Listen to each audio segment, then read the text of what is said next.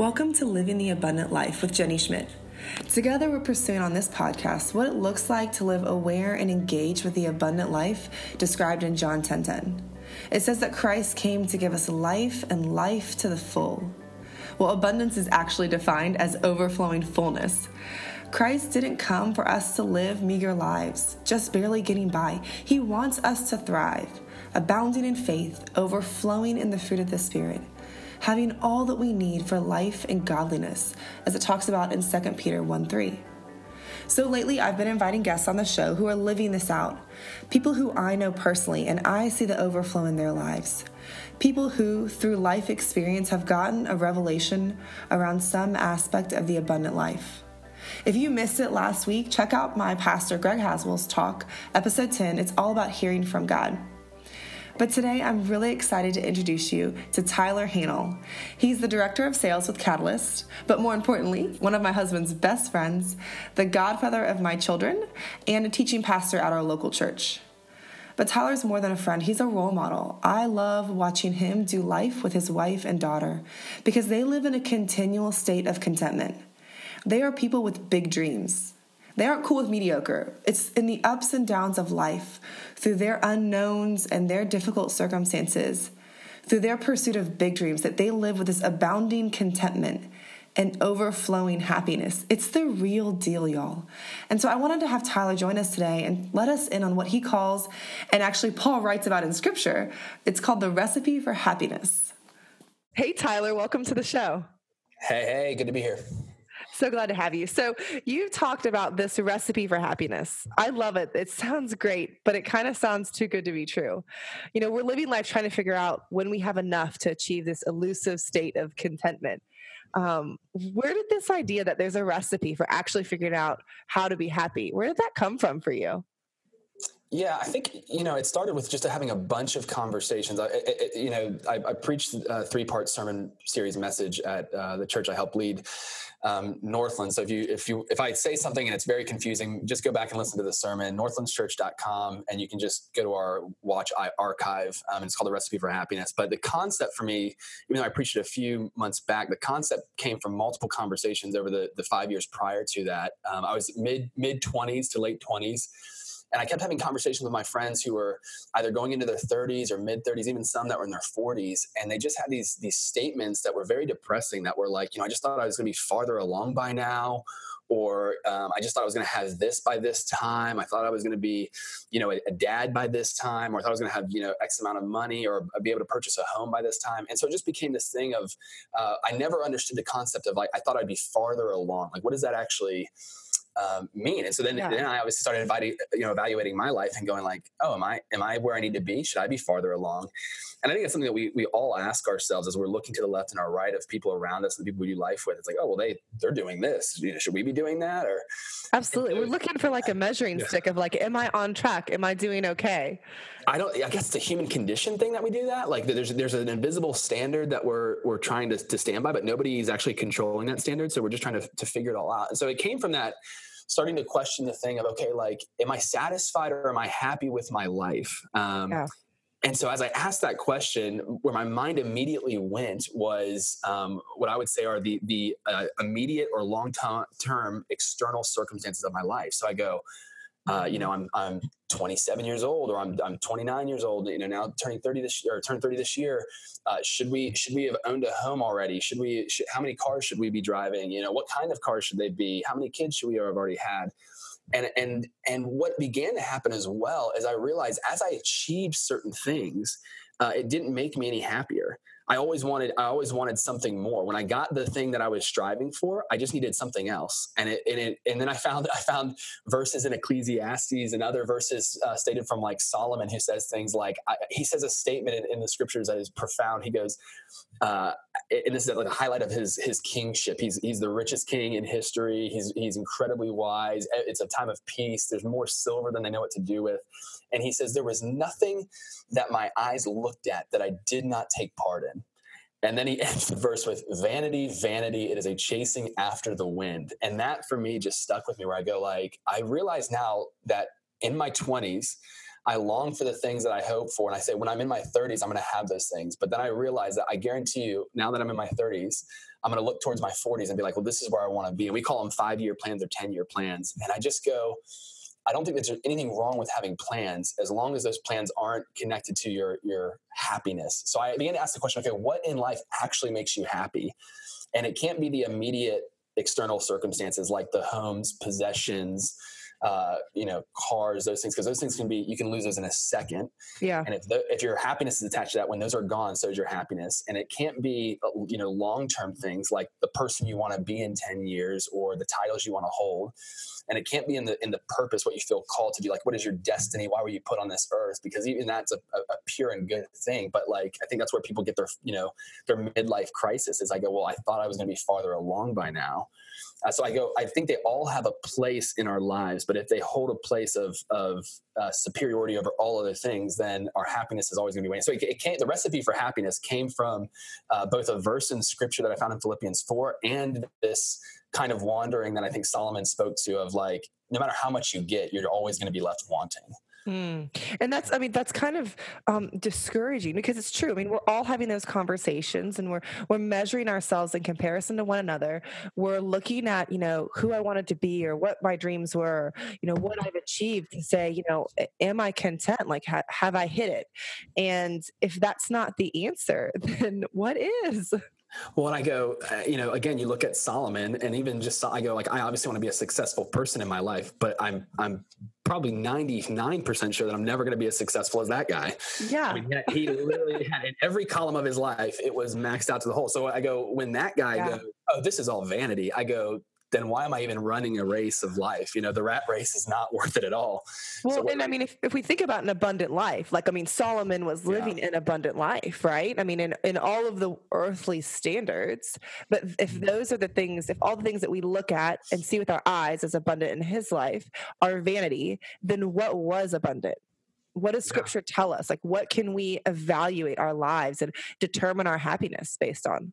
Mm-hmm. And I think it's exactly that. And that's where the series in my mind came from was defining that, because I go from the outside, everybody would go, oh, that's got to be the abundant life, right? Like everything's maxed out to the whole. So that must be abundant. So I think defining abundant life is so critical. And that's why Philippians 4 for me was the second kind of piece to the concept where Philippians 4, really verse 13 is one that we all know. I guarantee if anybody's listening, they probably at least at one point either had a t-shirt or a coffee mug or a sticker. We all know Philippians 4:13. It's on athletes, shirts. It's, I can do all things through Christ who gives me strength. And so when we take a variable like God wants me to live an abundant life, that's a true statement. And the scripture, the verse Philippians 4:13 is I can do all things through Christ who gives me strength. So we almost take like a guy like Solomon, we go like, well, he was doing all things through Christ who gives him strength. God was on his side clearly because he had all of this stuff. And so we go, well, if God wants me to have the abundant life and I can do anything, then I just need to dream a dream as big and as grand as I can possibly make it. And God's going to come through for me. And I think that's where the phrase, I thought I was going to be farther along by now, is we dream a dream. Even Christians and believers, we dream a dream. And then when it doesn't happen, we blame God and go, but God, I thought you said I could do all things through Christ who gives me strength. And it's not happening. And so what's really critical, happiness, it's disappointment. We're vanity chasing after the wind. Right. And so it's always, we have to read Philippians 4 in its context of the verses right before it. And also the context of Paul, who's writing it, where he is in the moment of him writing the letter, Yeah. So do you mind if I actually just read the verse, like 3 or 4 verses? So this is what Paul says. And it's just striking me. He's writing to the church in Philippi and he says, I'm glad in God, far happier than you would ever guess. Happy that you're again showing such strong concern for me. Not that you ever quit praying and thinking about me. So automatically you're like, why would they be concerned for you, Paul? That helps us figure out where he is. You just had no chance to show it. Actually, I don't have a sense of needing anything personally. I've learned by now to be quite content. Whatever my circumstances, I'm just as happy with little as with much as with little. I found the recipe for being happy.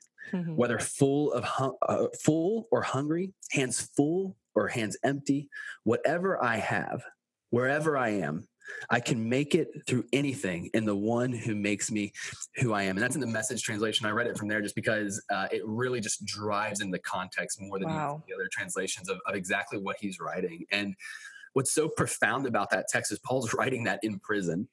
So he's been beaten, he's been tortured, and this is just one of many rungs for Paul. He's been beaten multiple times, he's been shipwrecked multiple times. He was bitten by going to preach the gospel, and he's bitten by serpents. And I go, like, he's literally doing the Lord's work, and even in that, he's getting completely pushed back. He's mocked, he's ridiculed, and so when he makes a statement like, "I've learned by now to be quite content, whatever my circumstances," and then just before that, he says, "I actually don't have a sense of needing anything personally." So when you say something like, "I don't have a sense of needing anything personally," you're like, oh, is Paul like Solomon? Does he have everything that he could possibly need? Is his life maxed out? But you go, he's writing this letter, and he writes the statement, that verse of in the one who makes me who I am. That's the Philippians 4:13. I can do all things through Christ who gives me strength. He says that statement not in saying like, I'm going to do the impossible. I'm going to have so much faith that like my finances are never going to be in a struggling position, or I'm always going to have the nice car. No, what he's saying is the spectrum of having my hands empty and I'm hungry, or whether my stomach is full with food and I have shelter and my hands are full with finances. Wherever I am in between those two spectrums, I know this to be true. I can do either of those things because of the one who makes me who I am. And so that for me is like, if we don't understand Philippians 4, we will never understand or capture being satisfied in this life, or finding contentment, or finding the recipe for happiness, or what it means to live the abundant life, unless we understand Philippians 4. That's so good, Tyler, because he's talking about an inner state that's not affected by his outer state. And yes. I think that's where we get, it's chicken or egg. Which one affects the other? We think our outer circumstances affect our inner soul state, right? But Paul's flipping it on its head and saying, no. The inner condition of my soul is actually determine his happiness independent of his circumstances. I mean, that's pretty radical. And I think for me, like the conversations that I had with people who goes, I just thought I was gonna be farther along by now. These were well-accomplished young men, just in the peaks of their career. And so when they said statements like that, I even questioned them. I go like, what are you talking about? You have a beautiful wife, beautiful kids, the perfect home. You had multiple successful careers. I mean, there's just some examples. I'm like, just stunning lives. And yet it wasn't about a life circumstance. It was about a soul satisfaction. And I've always felt this thing, and I love what C.S. Lewis says. He says, if I find in my life that there's nothing in this world that can satisfy my hunger, then the only conclusion is that I must have been made for another world. Oh, and we are. It's C.S. Lewis. I wish I could take credit. I paraphrase it a little bit, but it's that space of going, when people argue, well, I don't believe that there's a God, or that there's an eternity, or that there's life after this. I go like, have you found soul satisfaction yet? In the sense of, you can talk to me all day long about your circumstances being good or bad, but I go, if your soul is restless, then that what that is your soul is made of eternal substance by an eternal God, and it will not be satisfied by temporary substances of this world. And so that's where when we talk about the recipe for happiness, we can answer the question, okay, what's the recipe for happiness? But we also have to ask the question, like, what have I tried to fill my eternal stomach with, my eternal soul, the deep part of who I am? What have I tried to fill it with, and has it sustained me? And that's where I came in. I was like, I'm not sustained by the things that I'm trying to make it, fill. Yeah. So all that to say, soul satisfaction, it's not dependent or dictated by circumstances. That's what Paul's saying in Philippians 4. That's so good, Tyler. But I mean, I look at your life. I mean, I know this has been something that you've been learning, but I'm looking at your life and looking at the inner state that you are walking in. And I mean, you are in contentment and happiness. So how did that shift happen for you? How did you come from a place of discouragement because you're not there, or you don't have, how did you kind of recalibrate? And because what I see from your life and your family, and I've watched you guys go through some hard times. I've watched you go through ups and downs and severe challenges. So like, how did that shift happen for you? Can you just walk us through a little bit more of your story?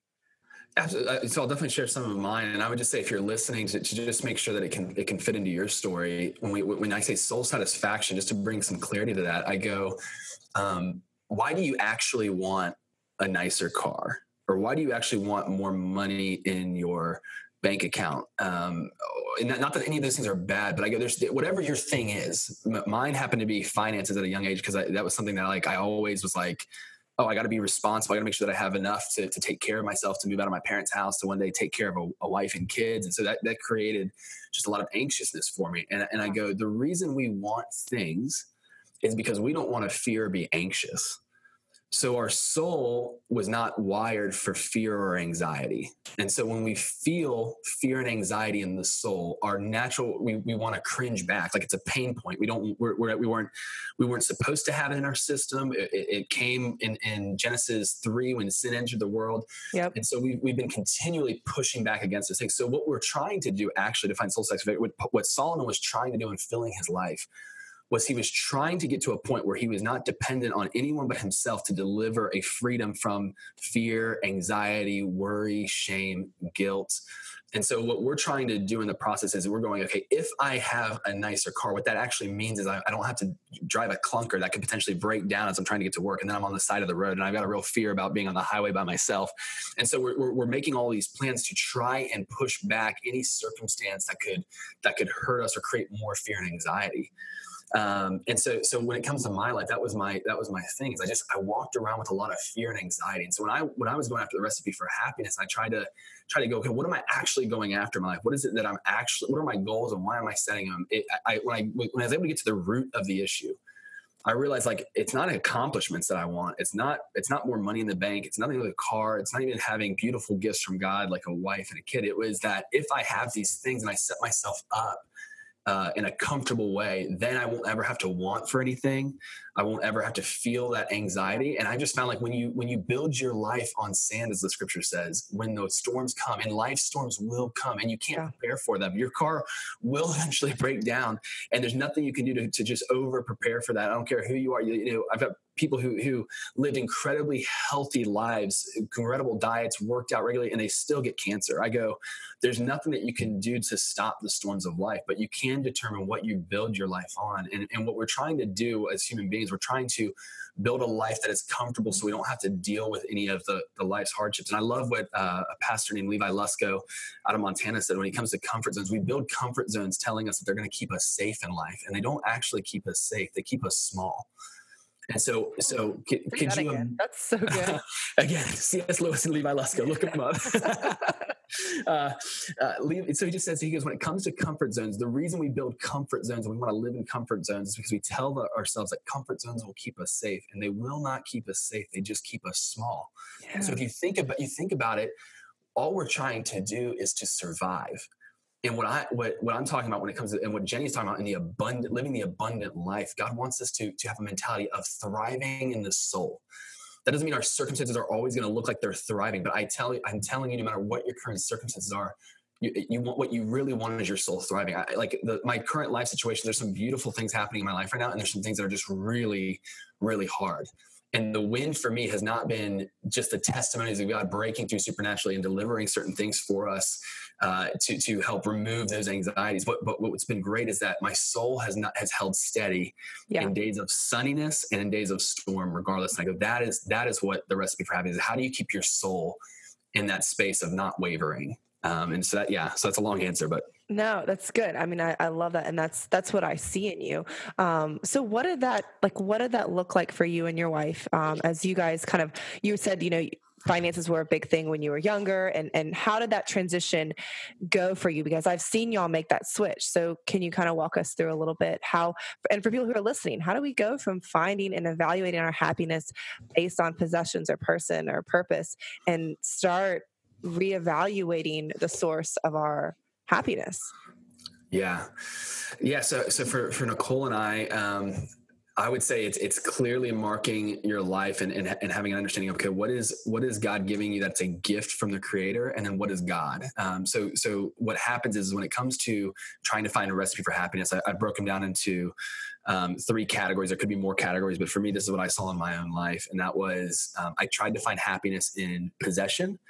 I tried to find happiness in the person of who I am, my identity, trying to be more than I am right now, looking at guys my age and going like, well, they're just better than me in every angle. And like, am I ever going to be that good? And then accomplishment. I don't want to have I want to have more accomplishments in the next decade than I did in this decade. I want to double up. And so when I looked at possessions, person, and purpose, the destiny call of my life, I realized that like those are gifts from God. To pursue an incredible career and an exciting career filled with adventure is a gift from the Lord, but it's not the origin of your happiness. It's not going to satisfy your soul. To have possessions, and I think this is a big one. We were talking about this just off the air. That there's two, in the Western culture, at least in the U.S., there's these two really massive voices when it comes to the gospel, and they've been labeled poverty gospel, and that is like the poorer you are, the more holy you are, you must be doing the Lord's work because it's hard, and you're just digging in, but you're going to push through. And Paul was beaten in prison, so if you haven't been beaten in prison, you haven't lived a holy life yet. And then there's the one that's becoming just more and more dominant, is this prosperity gospel, that God is a good father. Therefore, he wants it, as a father, don't you want your kid to have a Lamborghini, and don't you want your kid to have a big house, and don't you want, and I go, I absolutely want my kid to have an awesome house, but I also want them to learn in life. I don't just want to give them possessions and they learn no lessons, because then when the storms of life come, they're not going to be ready for them. They'll have no strength of their own. They have to withstand by themselves. And so it's this fine tension between these 2 points of the poverty gospel and prosperity gospel. What is right? I don't believe either of those spectrums are a correct view of the gospel. That's right. A gospel of grace. I believe that our God, our Heavenly Father, he is a father. And it's not just, he doesn't just have a heart for delivering us good gifts, but he's trying to whisper through those gifts a deeper meaning of life. So the gift of marriage is a pure and beautiful gift. But what helped me in my marriage wasn't going to like more courses and like how to make my life better. Those are great tools to help our marriage thrive, and I'm not against those. But the realization of going, oh, God uses marriage to whisper deeper truths about who he is. And so for Nicole and I, to go back to that question, Nicole and I went in the early years of our life in marriage when money was tight, there was just constant storms of life happening.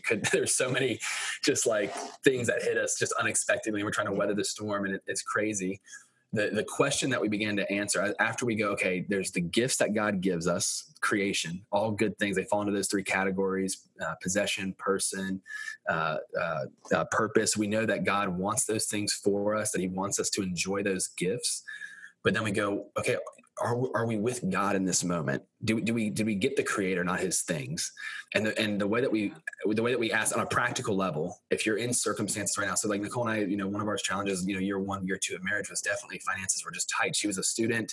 I was working an entry level job. And so money was just very tight right now. And it was just like very difficult.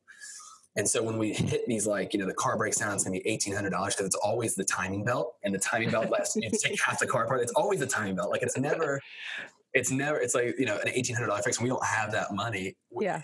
And it goes, okay, we can ask the question, okay, were we good stewards with our money or what? And I just go, there's moments where Nicole and I, we wanted to be known as a generous couple. So the Lord would say, hey, I want you to give this money away. And sometimes it'd be like a dipping into savings, and you go like, is that responsible? Is that right? And I go, okay, regardless if it's responsible, did we hear God in this? Did God say, give this money to this person or to the church? And if the answer is yes, then we have to do it. And we would do that. And you go, well, we're doing the Lord's work. So surely he's going to protect us financially. We're going to, because there's verses that, better to give than to receive, but he's going to pour out such financial blessing. And I believe he wants to pour out blessing. But I go, then 2 months later, a storm of life comes, an unexpected, car thing breaks down. And we looked at each other and we just go like, were we just not good enough? Were we a bad, so again, possession, person, purpose. Are we just not in the will of God right now? Are we not good? Am I not a good husband? Am I not a good wife? I go, but that was the wrong question. So the question that helped us weather the storms, we go, did we hear God? And when we concluded, yes, God told us to give that money, and he knew by giving that money, we would stand right here. And it was from that place that we go, we're going to trust, we're going to have faith. And he's always delivered. I have no idea I don't know how he got us through the storm, but like he walked us through the valleys of shadow and death, but we felt no evil, not because we had finances in our bank account, but because God was with us. And so I think the recipe for happiness begins with, where does the origin of joy and happiness come from? And it comes from him. So that's for Nicole and I. That's so good. It makes me think of Psalm 16. It's one of my favorite Psalms. But Psalm 16:11 says, you will show me the path to life. In your presence is abounding joy. I mean, that sums up exactly what you're saying. So so it's like, the recipe for happiness for me, the more I drew into the Lord, I know that sounds very like an untangible, like how do you do that practically? I think it comes from this space of no matter this. So the prosperity gospel. Oh, well, God wants to fix your circumstances. Like he wants you to thrive in your circumstances.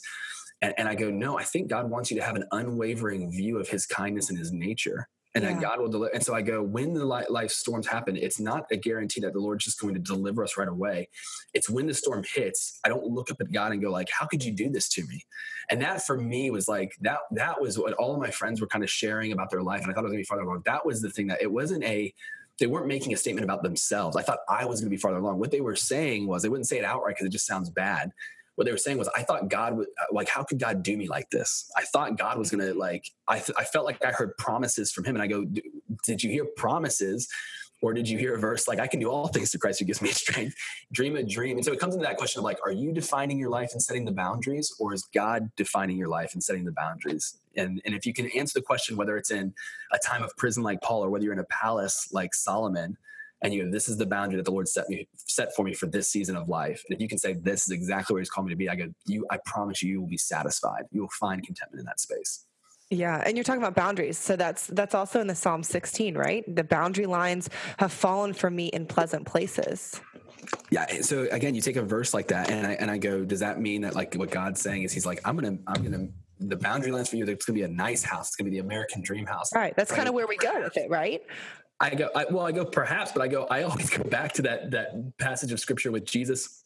After he's been crucified, he's now shown himself to the disciples. He's walking down the beach with Peter. He's reinstating Peter as one of his followers. He asks Peter, do you love me? He says, I love you, Lord. And he goes, awesome, Peter. Well, this is paraphrased. This is the Passion Translation. He's like, awesome, Peter, but I just need you to know. And he tells them about his life and about how his life will end. And essentially he's like, hey, you're going to die because of your love for me. And John, who was following a ways off from the beach, kind of trying to like eavesdrop on their conversation, Peter immediately turns around and goes, what about this guy?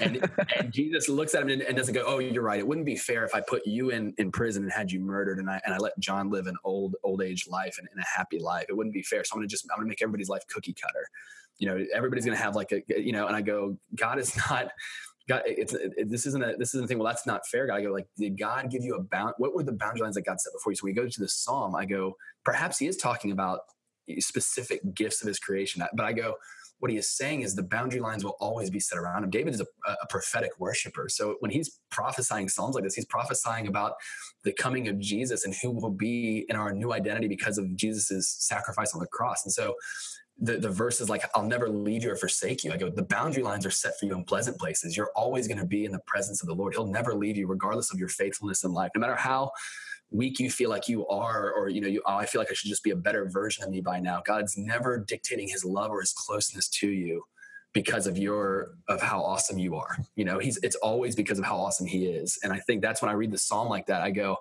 man, God, I know that you want good, beautiful gifts for me, but I also know that I'm going to have pleasant places, not because of those good gifts, but because you'll be walking with me in those boundaries. Yes. I mean, I think that's it, Tyler. I mean, if you read Psalm 16, Lord, you alone are my portion and my cup.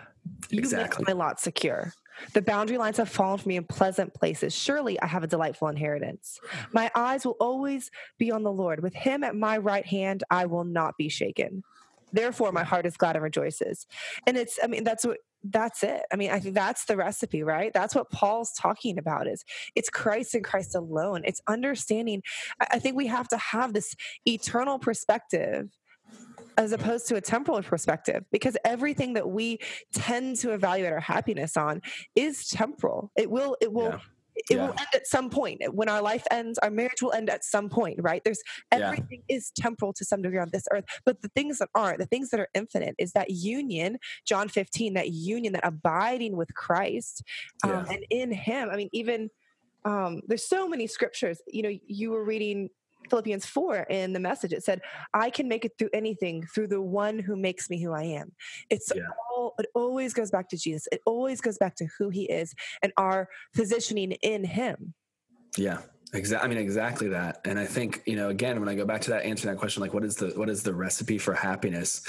It lies in that space of abiding with the Lord. And I think that for me, when I ask the question, even like just to go with the theme of your podcast, which I absolutely love, I think it's so critical because of our culture where we live, where it's the two prevailing voices of a poverty gospel or a prosperity gospel.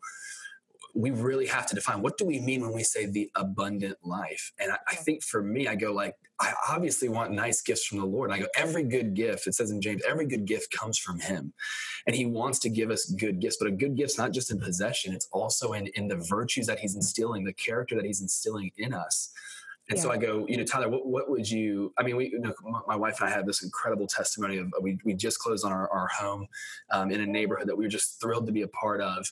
And I was sharing with my father-in-law about, I was like, man, I love the gift of the home, but can I just tell you what the Lord did in my heart and my soul in the process of this? When I had so much doubt of not being able to make this happen, we started at the beginning of the year. Our big faith project was to trust the Lord for 2019, to be able to save up enough for a year to then turn around and have an amount to have a down payment on our home. And he delivered a home to us at the end of April of this year. So like our biggest view of faith of trusting the Lord was to like, hey, can you just provide the means necessary? And he set up in such a profound and beautiful way. But I was filled with doubt moments. Like, I don't think this is possible. And so I go like, God wants to give gifts because he's trying to show you something. So I told my father-in-law, Greg, I go, the house is great, but I go, you know what? 10 years from now, this house is going to look older. I'm not going to be as like passionate about it. I'm not going to think it's as quaint as it is now. I think, the paint's going to chip and I'm going to be like, oh, this house is, I'm always going to want a little bit more from it, because that's what possessions do. You always are wanting more. And so I go, if the testimony of God is, oh, he gave you a new house, I go, that testimony will fade away and go away. But I go, the virtue and the character that he's instilled in my heart, that is where the abundant life resides. Yeah. If you're saying, hey, Jesus can deliver the abundant life to you, what I believe he's saying, no matter what you face in life, no matter what, I'm telling you, you can have peace in your soul. And I go, whatever it takes, whatever it costs to get that's what I want. And the answer is really simple. He says, pick up your cross and follow me. If you want eternal life, pick up your cross and follow me. And I go, this is the point, is that eternal life doesn't happen after you die and you go into eternity. Eternal life is now. So yeah. That's so good. It makes me think of when Ryan and I walked through our miscarriage, our first baby, we miscarried. And, the Lord, he gave us a promise and he gave us another child. He gave us Declan. We got pregnant 2 months later, and that was amazing. And obviously that is like, he is my great joy. But the greater blessing is that you will never, ever, ever get to convince me that God isn't good, because in my darkest moment of loss, he gave me a scripture about who he was. You will see the goodness of the Lord in the land of the living. He talked to me about his nature. And I got so convinced that was true about him, that the breakthrough just reinforced it. And so the Lord, it's like he's always after who we're becoming, who we're seeing him as, because that's where the victory is. That's where the power and the authority and all of that comes from. The abundance is birthed from belief, of right seeing God for who he is and us for who we are in him. And so, we're after the temporal, we're after the breakthrough, how the story is going to end in this circumstance or that one. When God's after it says, seek first the kingdom of God and my riches. Like, he's after those things things that will never be taken from us, which is like my belief that God is good, your belief that God is provider, no matter where you find yourself, Yeah. And I think it's so helpful, Tyler, that you're walking us through a shift in perspective, because we think, okay, each breakthrough will then create more happiness, but it's actually who we become in the process of belief to the breakthrough that actually is the source of our joy, right? Yeah. And I think, it's a harsh statement to hear for the first time when you talk about mental shifts. But it has to be said, especially again in our culture where there's this poverty mentality and this prosperity, and you have to kind of ride the rails in between. And it's this statement, is that God owes you nothing. And that's such a hard thing, because you go like, but like, I didn't ask to be created, and I didn't set up these rules, or he put me in the family that I am, and I had a rough upbringing, and this isn't fair. And so because we go, I'm a victim, we go like, God owes me something. And the reason I bring that statement up is I go, when I heard that for the first time from a preacher, and he said it kind of, harshly, I thought about it, and I go, in reality, we owe God everything.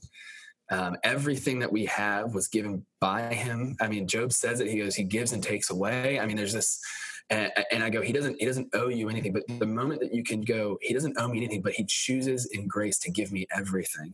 Yeah. What it means by that is not a it's a statement of his heartbeat. He goes, I've given you a grace, not that you have earned, but that I've earned on your behalf. And I go, the moment that I wake up in the morning and I can cling to his grace, like that's where for me, like that soul satisfaction begins. Like, I mean, I've been given the grace of God. I screwed up yesterday. I wasn't the perfect husband. I wasn't the perfect dad, but his mercies are new for me every morning. And he gives me the opportunity to, even because of my past, he still gives me the opportunity to find peace in life, which means not only can things not be taken away from you temporarily, but even if you've done some of the harshest things that you could possibly fathom or imagine, you've not gone too far. And that for me is like your past will not define you. Your future achievements do not define you. That a better version of you existing is not the thing that determines God's grace being poured out for you. And I think it's when you can embrace God for who he is and the grace that he's pouring out for you, that's where that peace comes from, And so, yeah. So good. Thank you, Tyler. It's so good. And I feel like I just need to probably hear this every week. And that's why we're doing the podcast, right? We need to hear truth and we need to hear absolutely, because it's hard. Everything around us says like, what we're not, what we're lacking. We're very aware of our lack. But what I am praying is that, together through these kind of conversations, we can be more aware of our fullness. And our fullness is in one person, Christ alone. Yeah. And though he owes us nothing, like you said, in love and grace, he's given us access to everything. I mean, John 15. Yeah. Ask for anything in his name. I mean, there is this hope and expectation to abound in this life, this side of heaven, that we can have this contentment, this satisfaction, regardless of the ups and downs of life. And I see that in your family. And I just want to honor that because I've watched you guys work out this revelation and really live it. And I mean, your wife has gone through incredible sickness with pregnancy, the things that you shared. I mean, just a variety of things that you guys have found joy and contentment in the midst of that. It seems unattainable, but it's not, because the one with whom you can get through it all, like Paul said. Mm-hmm. Well, I mean, I don't want to make this necessarily a compliment party, but I go, doing life with you guys has just truly helped us on this journey. Cause I don't know if Ryan's been on the show yet. He needs to be on the show, but it's a podcast. It's not a show. I'm sorry. I'm very old when it comes to technology, but very young. So, but Ryan is probably one of the most faith-filled men that I've ever met in my life. So in this season when we both actually little Hannel Schmidt history, we met the Schmidts after they were 6 months married. They introduced us. We were getting married like 2 months later, and we invited them to our wedding because we just liked them so much.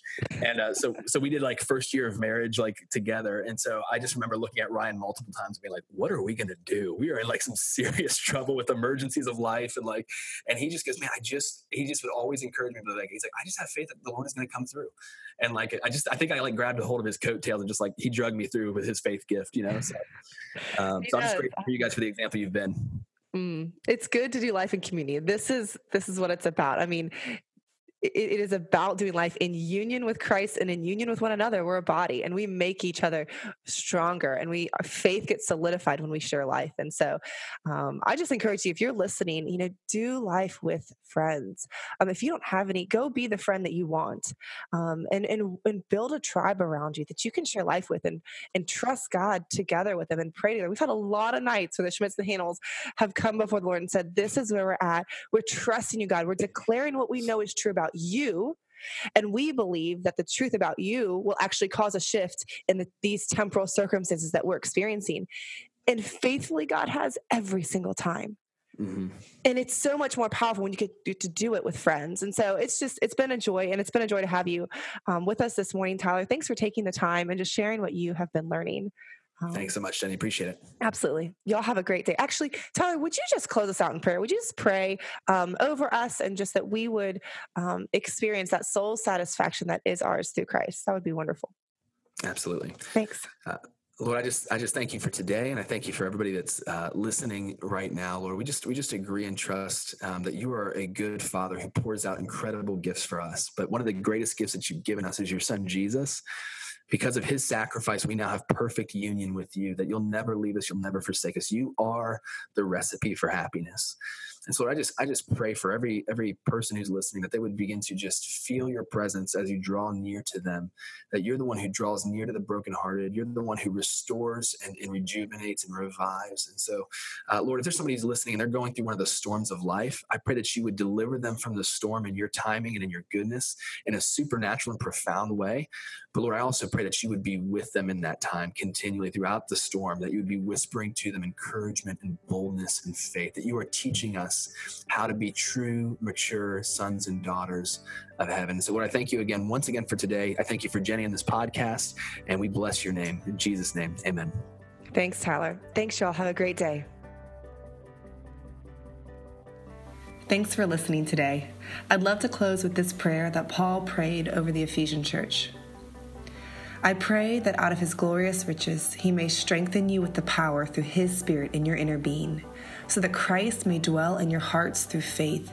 And I pray that you, being rooted and established in love, may have power together with all of the Lord's holy people to grasp how wide and long and deep and high is the love of Christ, and to know this love that surpasses knowledge, that you may be filled to the measure of all of the fullness of God.